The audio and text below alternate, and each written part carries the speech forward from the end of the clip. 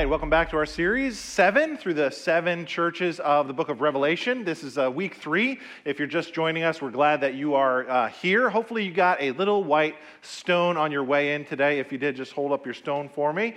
Please don't throw these at the preacher if you got one. All right, just hold those in your hand.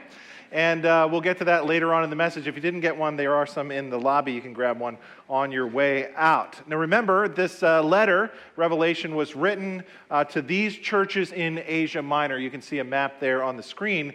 This was the ancient mail route, the postal route. And so these were the big cities that were going to get these letters. If it was written to the northeastern United States, then perhaps it would have been written to Boston, Philly, D.C., Baltimore, and New York or something like that. But it wasn't, right? It was written to Asia Minor. So these were the big cities in Asia Minor that got this particular letter. Remember, we have this mailbox over here, and every single week, what we're doing is we're looking inside this mailbox and we're taking out one letter per week, and we're asking this question: what did Jesus say to the church back then in the first century? And then we're asking ourselves a more personal question: what is the Lord Jesus saying to our church in the 21st century? The first letter that we looked at was the letter to Ephesus. Remember that? Jesus said to the church at Ephesus, I have this one thing against you: you left your first love. And he gave them a threefold practical strategy. Remember what that was? 3 words start with R. Remember, if you don't say it with me, remember, repent, and return. Very good. Good job. Last week, Johnny Graves did an excellent job with the church at Smyrna, the suffering church. And remember, he said when we suffer for Christ, he is with us. And when he's with us, spotting us on the bench, it is lightweight because he is the one who sees us through. The third letter is the one we're going to look at today. That is the letter to the church at Pergamum, the church at Pergamum. Pergamum was a gigantic city. It was a capital city. Population was between 100,000 and 200,000 people. Pergamum is famous for something. They're the ones who invented parchment. Parchment was an ancient writing material. They would stretch out the skins of sheep or goats, and then they would use that to write books on. A lot of our Bible and the ancient manuscripts that we have of the scriptures are written on parchment. That was invented right here at Pergamum. So it was a literate city. It was a very educated city. Also, it was a very pagan city. There were 4 major temples there where people would go to worship, and there was this big mountain, and you could kind of choose which temple you were going to go to.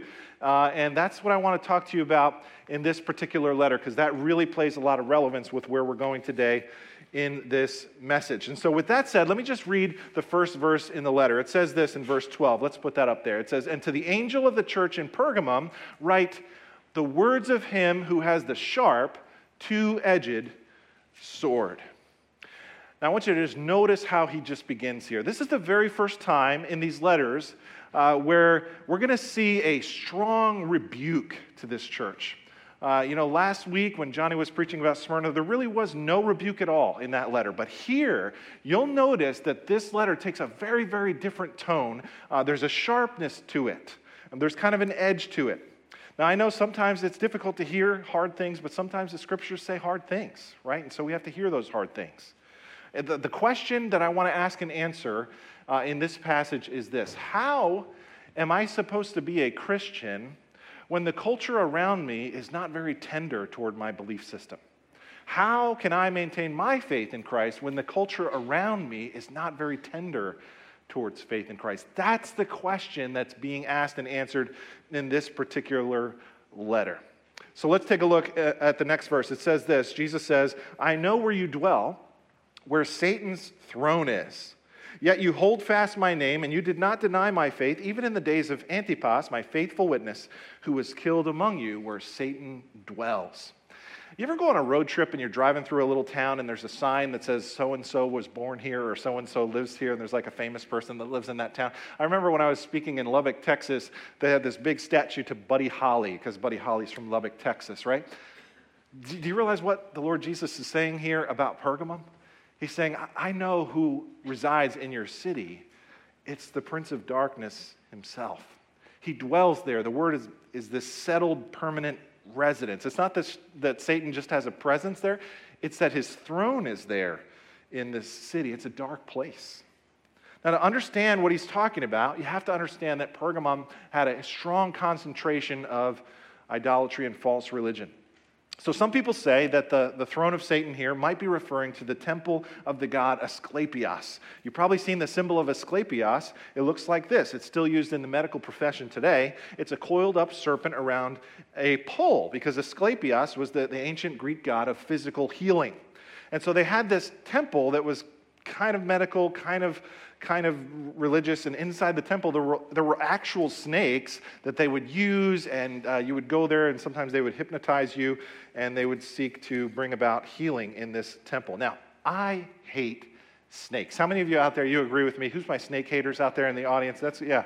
Amen. Indiana Jones was right. I do not like snakes.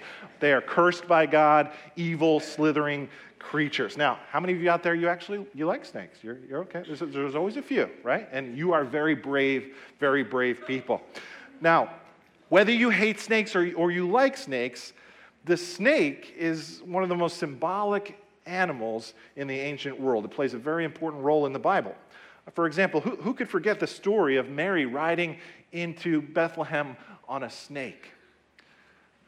Now, who could forget the story of when Noah sent the snake out to get that olive branch from the ark? Remember that story? No. The snake is not in those stories because the snake is not a nice creature in the Bible. The snake represents evil. The snake represents temptation. The snake represents sin. And so this might be what's going on here with the dwelling of Satan, the throne of Satan. But another option, another interpretive option, I think, is more likely. And that is when you went to Pergamum, if you looked up on the mountain, you saw this massive temple to the god Zeus, the god of war. It was literally built into the mountainside. It looks like this. Here's a reconstruction of it. In the 19th century, it was removed stone by stone and sent to a museum in Berlin, Germany, where it's still on display there. 40 feet high, that staircase in the middle is 60 feet wide. Now let me ask you, what does this structure look like? If you imagine a giant sitting down on it, it kind of looks like a throne. So I think that's what's most likely being referred to here. The throne of Satan was a reference to their false worship. Now here's the question for us today. Who's on your throne? Have you allowed anyone or anything to come in and occupy the throne of your heart besides Jesus Christ? That's the question I have to ask myself. What giant is threatening to take over my throne? We always have to be on guard because our hearts are idol factories. And idolatry always starts small. It starts with a series of tiny little compromises. Hey, I get paid in cash, so I don't really need to report this to the IRS. I checked with my accountant. He's a Christian. He said it was fine. Oh, when I'm applying for a job, I got to exaggerate on my resume a little bit. I think I know somebody that worked for Google. Who checks references anyway? I got to get this job. Let me just share just a little bit of gossip about this person. It's just a little bit, just one time. My family's making racist jokes. I'm not going to really say anything or call it out. I'm just going to go along with it and laugh. I don't want to rock the boat. See, what starts out as small little compromises pretty soon has a hold on me and begins to sit on the throne of my heart. What's a little compromise? A little sexual immorality between two consenting adults? There's the danger. It starts small, but then over time it sits on the throne of your heart. So what giant is threatening to sit on your throne today? We know actually what it was for the church at Pergamum. Drop down with me to verse 14. He says this, "But I have a few things against you. You have some there, not all, but some there, who hold to the teaching of Balaam, who taught Balak to put a stumbling block before the sons of Israel, so they might eat food sacrificed to idols and practice sexual immorality. So also you have some who hold to the teaching of the Nicolaitans." I'll come back to the Nicolaitans in just a second, but for now, the problem here is that some in this church were holding on to the teachings of Balaam. Now, Balaam is a character in the Old Testament in the book of Numbers. Now, don't name your sons Balaam, okay? Balaam was a sorcerer. Balaam was a deceiver. He was a false prophet. The name Balaam means the swallower of the people. The story is found in Numbers 25. Don't turn there. I'm just going to summarize it for you. What happened was the children of God were traveling through the wilderness, and Balaam conspired with this king named Balak to seduce the people of Israel. And what they did was they sent the daughters of Moab down into the Israelite camp to lure the men into sin and idolatry. And so some of the men of Israel defiled themselves by sleeping with the Moabite women. And then the women invited them to attend sacrifices to their gods, and soon the Israelites were feasting with them and worshiping the gods of Moab. And so to follow the teachings of Balaam means essentially you can try to have one foot in each world. You know what I'm talking about. One foot in the world of being a Jesus follower, but the other foot in the world of paganism. Now, I firmly believe in God's love and God's mercy and God's grace, and without that, gosh, I would have no hope at all, right? Grace wins. But there is also a misunderstanding and a way of thinking about God's grace that's problematic. The technical theological word for that is called antinomianism. It means when I exploit God's grace in order to sin against God's law. And this is the way some people think. Hey, we live in the age of mercy, love, and grace. If I sin, it's all covered, right? Allow me to offer a quote from Puritan author Thomas Brooks, who talked about this. He says, "There is nothing in the world that renders a man more unlike to a saint and more like to Satan than to argue from God's mercy to sinful liberty. To argue from divine goodness to licentiousness." He goes on to say, "This is the devil's logic. And in whomever you find it, you may write, that soul is lost." Right? This is why Paul says in Romans 6, should we keep sinning so that grace might abound? And he says, may it never be. Yes, God's grace and God's love is very real.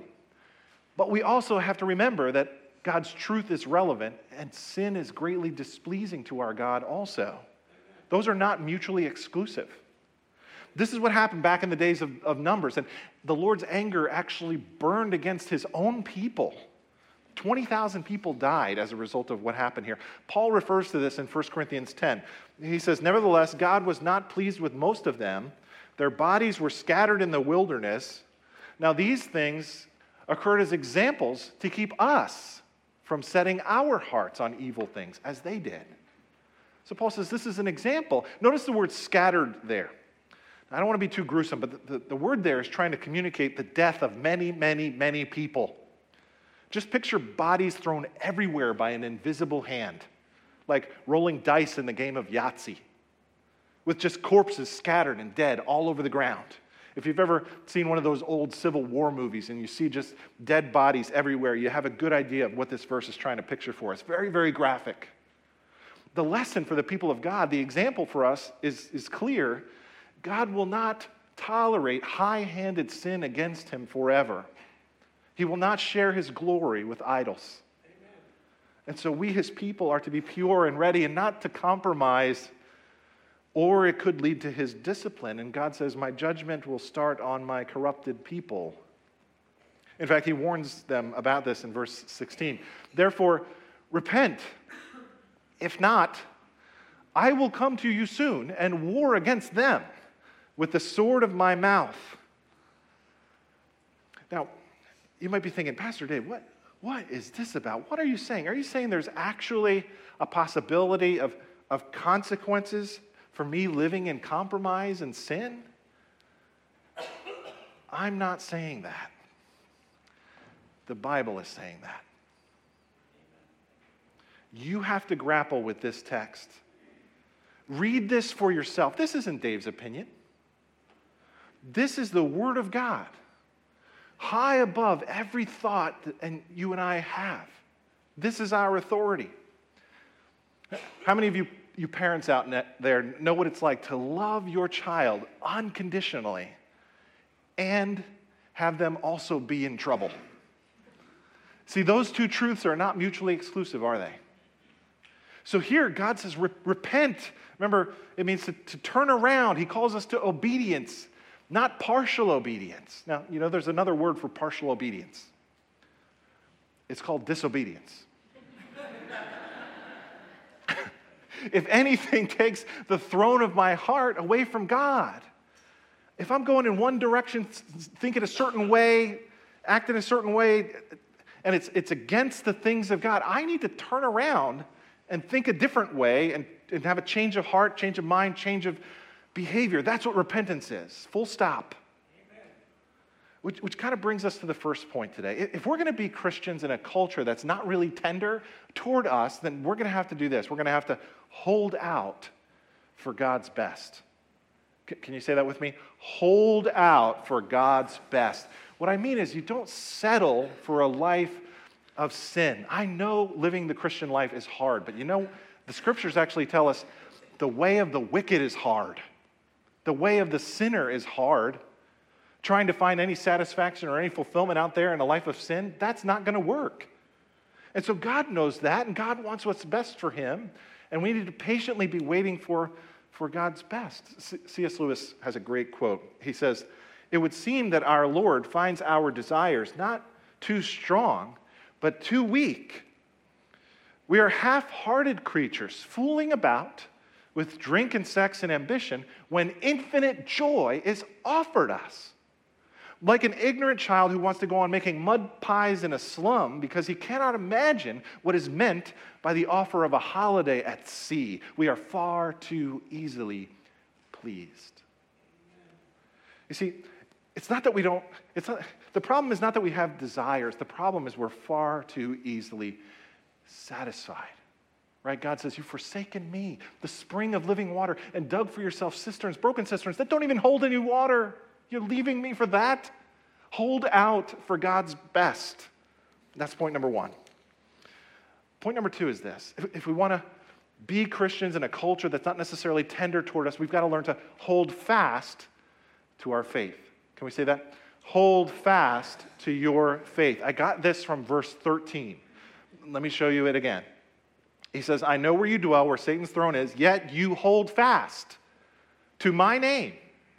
And you did not deny my faith, even in the days of Antipas, my faithful witness, who was killed among you where Satan dwells." Now, notice that phrase, "did not deny my faith." Do you see that? That's a very technical phrase. It speaks to a very specific incident when some of the members of this church had been asked to deny their faith in Christ.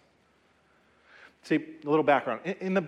In this time, in the year AD 95, the emperor on the throne in Rome was Domitian. Now, the interesting thing about Domitian is he demanded to be worshipped as a god. Now, many of the other Caesars were worshipped as gods too. The difference here with Domitian is he demanded to be worshipped while he was still living as a god. And he would begin his letters saying, "Our Lord and our God commands you." This guy did not have a self-esteem problem. He believed he was the son of the gods sent to earth to bring peace and salvation. He was an evil and vicious man. There's a lot of stories about him. One of them is he was at this gladiator match, and one of the gladiators was being heckled by somebody in the crowd. And he saw that, and he goes, "You, in the arena, now." He was mauled by the animals. That's it, done. Another story, one of his priestesses was offending him, and he had her buried alive. There's this famous revolt called the Saturninus Revolt. He put that revolt down, and then just to make sure it was all over, he brought forth the leaders of that revolt to have dinner with them, and he set their plates, and then in front of their plates was their own tombstone. Just imagine having dinner in front of your plate is your own tombstone. That's a little subtle message there of what happens when you mess with this guy Domitian. But Domitian had a problem. In Asia Minor, there was this small group of people who refused to bow down and worship him. They refused to bow down and worship him. This made him furious.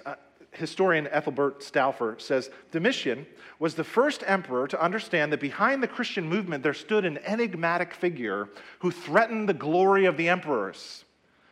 He was the first to declare war on this figure. We have historical records of how this would work. So what the emperor would do is he would travel to the different cities in his empire, maybe like once a year. And he would stop at their places of worship, and he would gather everybody from the town, and he would have them all stand up. And then he would have them all bow down. And then if you did, you got a little white stone that would be your proof that you could now have access to buying and selling in the different feasts and festivals around in that city. That's what you needed. Now, how many of you got your white stone? Just take that out for a second. So, he goes to the next place of worship, next town, gathers everybody together. Has them all stand up. Then has them all bow down. And then if you didn't bow down, hey, they didn't bow down. Kill them. Simple as that. They were not messing around. The Romans were the people who invented crucifixion, okay? Just vicious. And so everybody bowed down to Domitian. The emperor declared open season on anybody who refused to worship him. So what would you do? What would you do? You're a Christian. You're living in Pergamum. Domitian is coming to town tomorrow. What do I do? Now, it's easy to think about when it's not you and your wife and your children whose lives are at stake here, but what if they were? What would you do? Everybody's doing it. If you don't, you die. What do I do? Now, some of the Christians in the first century were saying, come on, just go to the thing and do the thing. It's no big deal. You just bow down. You got your family to worry about. You got to feed your family. It's not like you really mean it in your heart anyway. Just do what you got to do. No big deal.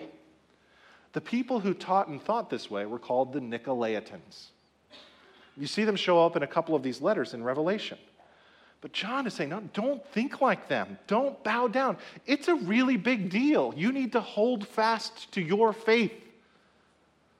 Now, we aren't exactly in that type of situation, at least not at this point in our country, though we could be headed there. So often when I see studies of the book of Revelation, the question that they begin to ask is, are you prepared for the coming of the Lord? And that's a valid question. That's a good question.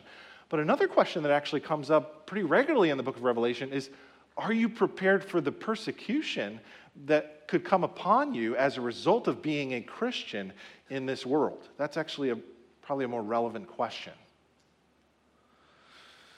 We have to ask ourselves, and every generation has to ask themselves, what in my day where am I being asked to bow down to the gods of my culture? That's the question. I was really struck a couple of weeks ago with this story. Maybe you saw it. It was all over the news about quarterback Drew Brees. He plays for the Saints. He's a Christian. He made a very short promo video for Focus on the Family, for Bring Your Bible to School Day, which is the first week of October. And he quoted a Bible verse, and that was kind of it. Afterwards, social media, the Twitterverse, he was fiercely attacked for associating with this group, this hate group, Focus on the Family, who stands for traditional values and doesn't hold to what's so important to those with the LGBT agenda. So there's this strong reaction to Drew Brees. He's a bigot. See, he's discriminating. See, he's a hater, all this stuff. Now, what were those around him demanding that he do? They were demanding he bow down to the cultural gods of our day. He was being forced. This is the test. Before all of us. Now, you might not play football, or that might not be the battle you have to decide, but you have to ask that question. Where am I being asked to bow down to the cultural gods around me? Maybe it means you're in a conversation with some non-Christian friends, and you're tempted to kind of relax your exclusivist stance about Jesus. You know, maybe Jesus isn't the only way. Maybe there's more than one way. Or maybe it means when you share your faith, you just don't ever talk about things like God's wrath or God's judgment or sin. You just talk about God's mercy and love and grace. You know, I don't actually like confrontation. I hate confrontation. I would like everybody in the whole world to like me. That's my thing, right? So I have to constantly battle that. But here's what Jesus says in Luke 6. He says, "Woe to you when all people speak well of you. For so their fathers did to the false prophets." See, following Jesus has always had like this edge to it. You cannot escape that. He's just a very polarizing figure. You're with him or you're against him. So our lives, they should have a sort of gutsy, risk-taking, courageous sort of flavor. Our lives should display a toughness that kind of keeps other people off balance. Our lives should have a saltiness that gives people a taste of how great our God is, that we would even be willing to suffer for his sake if necessary, right? See, ours is a generation where everything nailed down seems to like be coming loose. Things that we never thought would happen are happening, and thoughtful Christians are asking this question: what kind of a man, what kind of a woman does it really take to live in a culture like this? That sentiment was expressed by Cardinal Francis George. I never forgot this quote. He said, quote, "I expect to die in bed. My successor will die in prison, and his successor will die a martyr in the public square. And his successor will pick up the shards of a ruined society and slowly help rebuild civilization as the church has done so often in history." I don't know if we're going there anytime soon, but we might be. More and more, we see this marginalization of the Christian worldview. We see things like Second Lady Karen Pence is attacked just for teaching art at a Christian school. We see public high school students in Pennsylvania battling a Bible ban on their campus. We see Chick-fil-A being banned from being in airports because of their biblical worldview. And it seems like in the court of law, more and more people of a conservative Christian worldview are being unfairly targeted. These are issues of religious liberty that we ought to care about. That's why this Saturday night we have this important event we call the Underground Sessions, where we're going to discuss the important issue of religious liberty. I hope that you can come out to that. We're really going to tease this issue out more and more. So mark your calendar. We hope to see you this weekend. Now let's go back to Revelation chapter 2. The Jesus followers in Pergamum refused to bow down and held fast to the name of Jesus. They said, "He is Lord, not Caesar," even to the point of watching their friends die. One of them was named Antipas. You see him here. Now, history actually tells us what happened to him. He was roasted alive in a brass bull during the reign of Domitian. I have a picture of how this would work. I want to warn you, this is kind of a disturbing picture. The brass bull was designed to fit a man inside, and then they would set a fire below it to literally cook him alive. And as the brass bull got hotter and hotter and hotter, the victim inside would begin screaming. And they had designed trumpets so that his screams would make really loud, interesting noises, and then smoke would start coming out of the bull's nostrils. Just crazy stuff. No wonder Jesus says Satan lives in your city. Who else could invent such a device? We think living in New Jersey is tough. This was like a whole nother level. Now, when Jesus speaks about Antipas, who died in this way, he uses very personal pronouns to describe him. He calls him my witness. Antipas belongs to me. He held on to my name. He's my witness. These are my people who hold on to my faith. Antipas is mine. He has a relationship not with the king of Rome, with the King of Kings. And John says, I've seen the King of Kings. I've seen the throne of the universe. Domitian wasn't on it. Don't bow down. Jesus is Lord. Now, how do you get that kind of strength? How do you get that kind of courage? How do you get that kind of toughness? Point 3, you got to hold on for the greater reward. Hold on for the greater reward. Notice how he ends this particular letter with these two promises. The first one is this in verse 17. He who has an ear, let him hear what the Spirit says to the churches. To the one who conquers, I will give some of the hidden manna. Now, God had provided manna for the children of Israel in the wilderness to eat as provision. This was, we learn in the book of John, a picture of Christ, the bread of life sent down from heaven to nourish not our bodies, but our souls. And one day we will feast with him in his very presence at the marriage supper of the Lamb. That's what those who are victorious will enjoy, feasting not with food sacrificed to idols, but sitting down to eat with the very bread of life himself. But before that, even in this life, I believe, there is this special provision from God himself when we suffer for his sake. There is a nourishment for the soul. Just between the believer and the Lord, it's a hidden manna. It's hidden from the world. Paul says in Philippians chapter 3, I want to know the fellowship of his sufferings. There is a sweetness there. There is a grace there. When you suffer for the name of the Lord Jesus Christ and your beliefs, there is a nourishment there for you. There's a mercy there. There is a provision there. And he gives you grace to endure suffering for his sake. Amen. Then he says this, second reward.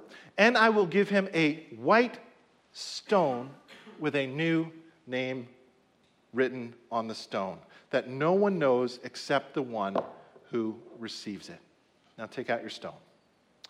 What is this all about? This stone was called a tessera. It was a ceremonial stone used as a token of admission. If you bowed down to Caesar, you got your token, you got your stone. You could buy and sell, you could go to the feasts, you could go to the festivals. But the Christians in Pergamum would not bow down. But here Jesus says, I'm going to give you access to something far better. Not to the table of pagans, not to the table of idols, to the table of God himself, to a better table. This is our white stone, our access to heaven to attend the marriage supper of the Lamb. It is white, symbolizing the purity that Christ gives us because of his righteousness through his death and resurrection on the cross. This is our access to his kingdom, to eternity, not to the feast of Caesar, to the marriage supper of the Lamb. Notice the name. Some people ask me, what's this name? I say, no one knows. Notice, it's something that's just between you and the Lord. You know, over the last couple of decades, I have this little secret code that I've developed with my daughters. Whenever they're at a sporting event or in a play or they're up on the stage graduating or doing something, that where they're named or they get an award or something and they're honored in some fashion, while the rest of the audience is applauding, I have this really loud, obnoxious whistle that I do, right?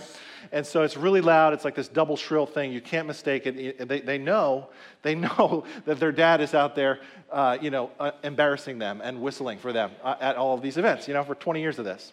And so usually on the way home, we're having this conversation. Oh, congratulations, all that. Hey, Dad, I heard you whistle. And it's just our little thing. None of the other kids really know about it. None of the other parents really know what we're doing. But we have this little thing where they know that their dad is proud of them. Here's what this verse is teaching us about God. Your God has a special way to communicate just between him and you. Your God has a secret that's only just between him and you. See, the scriptures promise us that for those who are truly in Christ, we have this name that's been written down in the Lamb's Book of Life before the world began. And in the scriptures, we see this a lot. People get these new names once they become authentic followers of the Lord, right? Abram becomes Abraham, or Jacob becomes Israel, or Simon becomes Peter, or Saul becomes Paul. A new name was inextricably linked to your new identity. See, Jesus didn't come just to forgive us or make us a little better. He came to make us a brand new person. 2 Corinthians 5, if anyone is in Christ, behold, a new creation. The old is gone, the new has come. So think about that. What is the area in your life where you're tempted to compromise the most? The old self. Maybe you had a bad name. Maybe you were called a liar, an exaggerator. Today, God has given you a new name. In Christ, you are a truth speaker. You are integrity. Some of you, the culture made you compromise and gave you a name like porn addict, cheater. I'm here to encourage you. If you repent and place your trust in Christ, he'll give you a new name, pure heart, Holy One, son or daughter of the Most High God, faithful, free, forgiven. Here's what I want you to do. I want you to take that white stone and remember that this represents who you are in Christ. The white stone represents the new you. And put that somewhere where it will remind you of who you really are. Maybe you want to put that in your car so that you see it on your way to and from work. Maybe you want to put that by your bedside. Maybe you want to go home and place it near an area where you're tempted to compromise. And every time you see it, you can pray, Holy Spirit, give me the strength to overcome, to walk away from this. Give me power to live into my new name. I have a pure heart. I don't want to do anything to ruin my relationship and fellowship with you. That's the stone. So what kind of person do you have to be a Christian in a culture that's not very tender towards your faith? Well, you need to be someone who holds on for God's greater reward, for the greater reward. Hold out, hold fast, hold on. One of my favorite Bible verses is in Hebrews chapter 11. It says, without faith it is impossible to please him. For anyone who comes to God must not just, it's not just that we have to mentally assent and believe that he is. It's not just that. We must believe that he is, but also we have to believe that he is a rewarder of those who seek him. Later in Hebrews 11, it talks about all these great models of faith. Like Moses, it says, he considered the reproach of Christ greater riches than the treasures of Egypt, for he was looking for the reward. As grand as Egypt was, Moses didn't cave into that seduction that constantly implored him to give in. No, he looked beyond that to the greater reward, and he lived his life in light of that reward. There will be moments in following the Lord that are difficult, where holding on to your faith will be hard, whether it's trying to raise your kids as a Christian in this society, or upholding your own integrity in the workplace, or serving and giving your life away. And that takes faith. There are decisions that you'll make that nobody sees and they'll never know about, but God says, I see. I know about them. And one day, I will bring them up someday in front of you. I've never forgotten. That's the call, to live for God's greater reward. How do we live in a culture that's not very tender towards our faith? Well, we have to hold out for God's best. We have to hold fast to our faith. And we have to hold on for the greater reward, God's reward. Let me invite the worship team to come up. They're going to lead us in one more song. And as they do, I just want to finish with one story. There was an older missionary who had spent the vast majority of his life in Africa. 60 years slaving away over there. He had lost his wife, actually, to malaria. At the end of his life, he was coming back home. He was coming back to America. His health was broken, and he was dying. He didn't have any friends in America. And he happened to be traveling back on the same exact airplane where President Eisenhower was on the plane traveling back to America, too. They were just on the same plane. When the airplane landed in New York, they open the door and they roll out the red carpet, and there's bands and confetti and signs everywhere that say, "Welcome home, Ike," which of course is Eisenhower's nickname. And the missionary came off the plane and he saw all these people welcoming Eisenhower, and he started getting a little discouraged. And he says to himself, you live for the Lord all your life, and this is what you get. Nobody knows or cares. You're lonely, you're sick, and you're dying. And he started feeling sorry for himself until he said, then the Lord came and just kind of tapped me on the shoulder and said, my son, you're not home yet. Hold out for God's best. Hold fast to your faith. Hold on for the greater reward. Amen? Can we pray?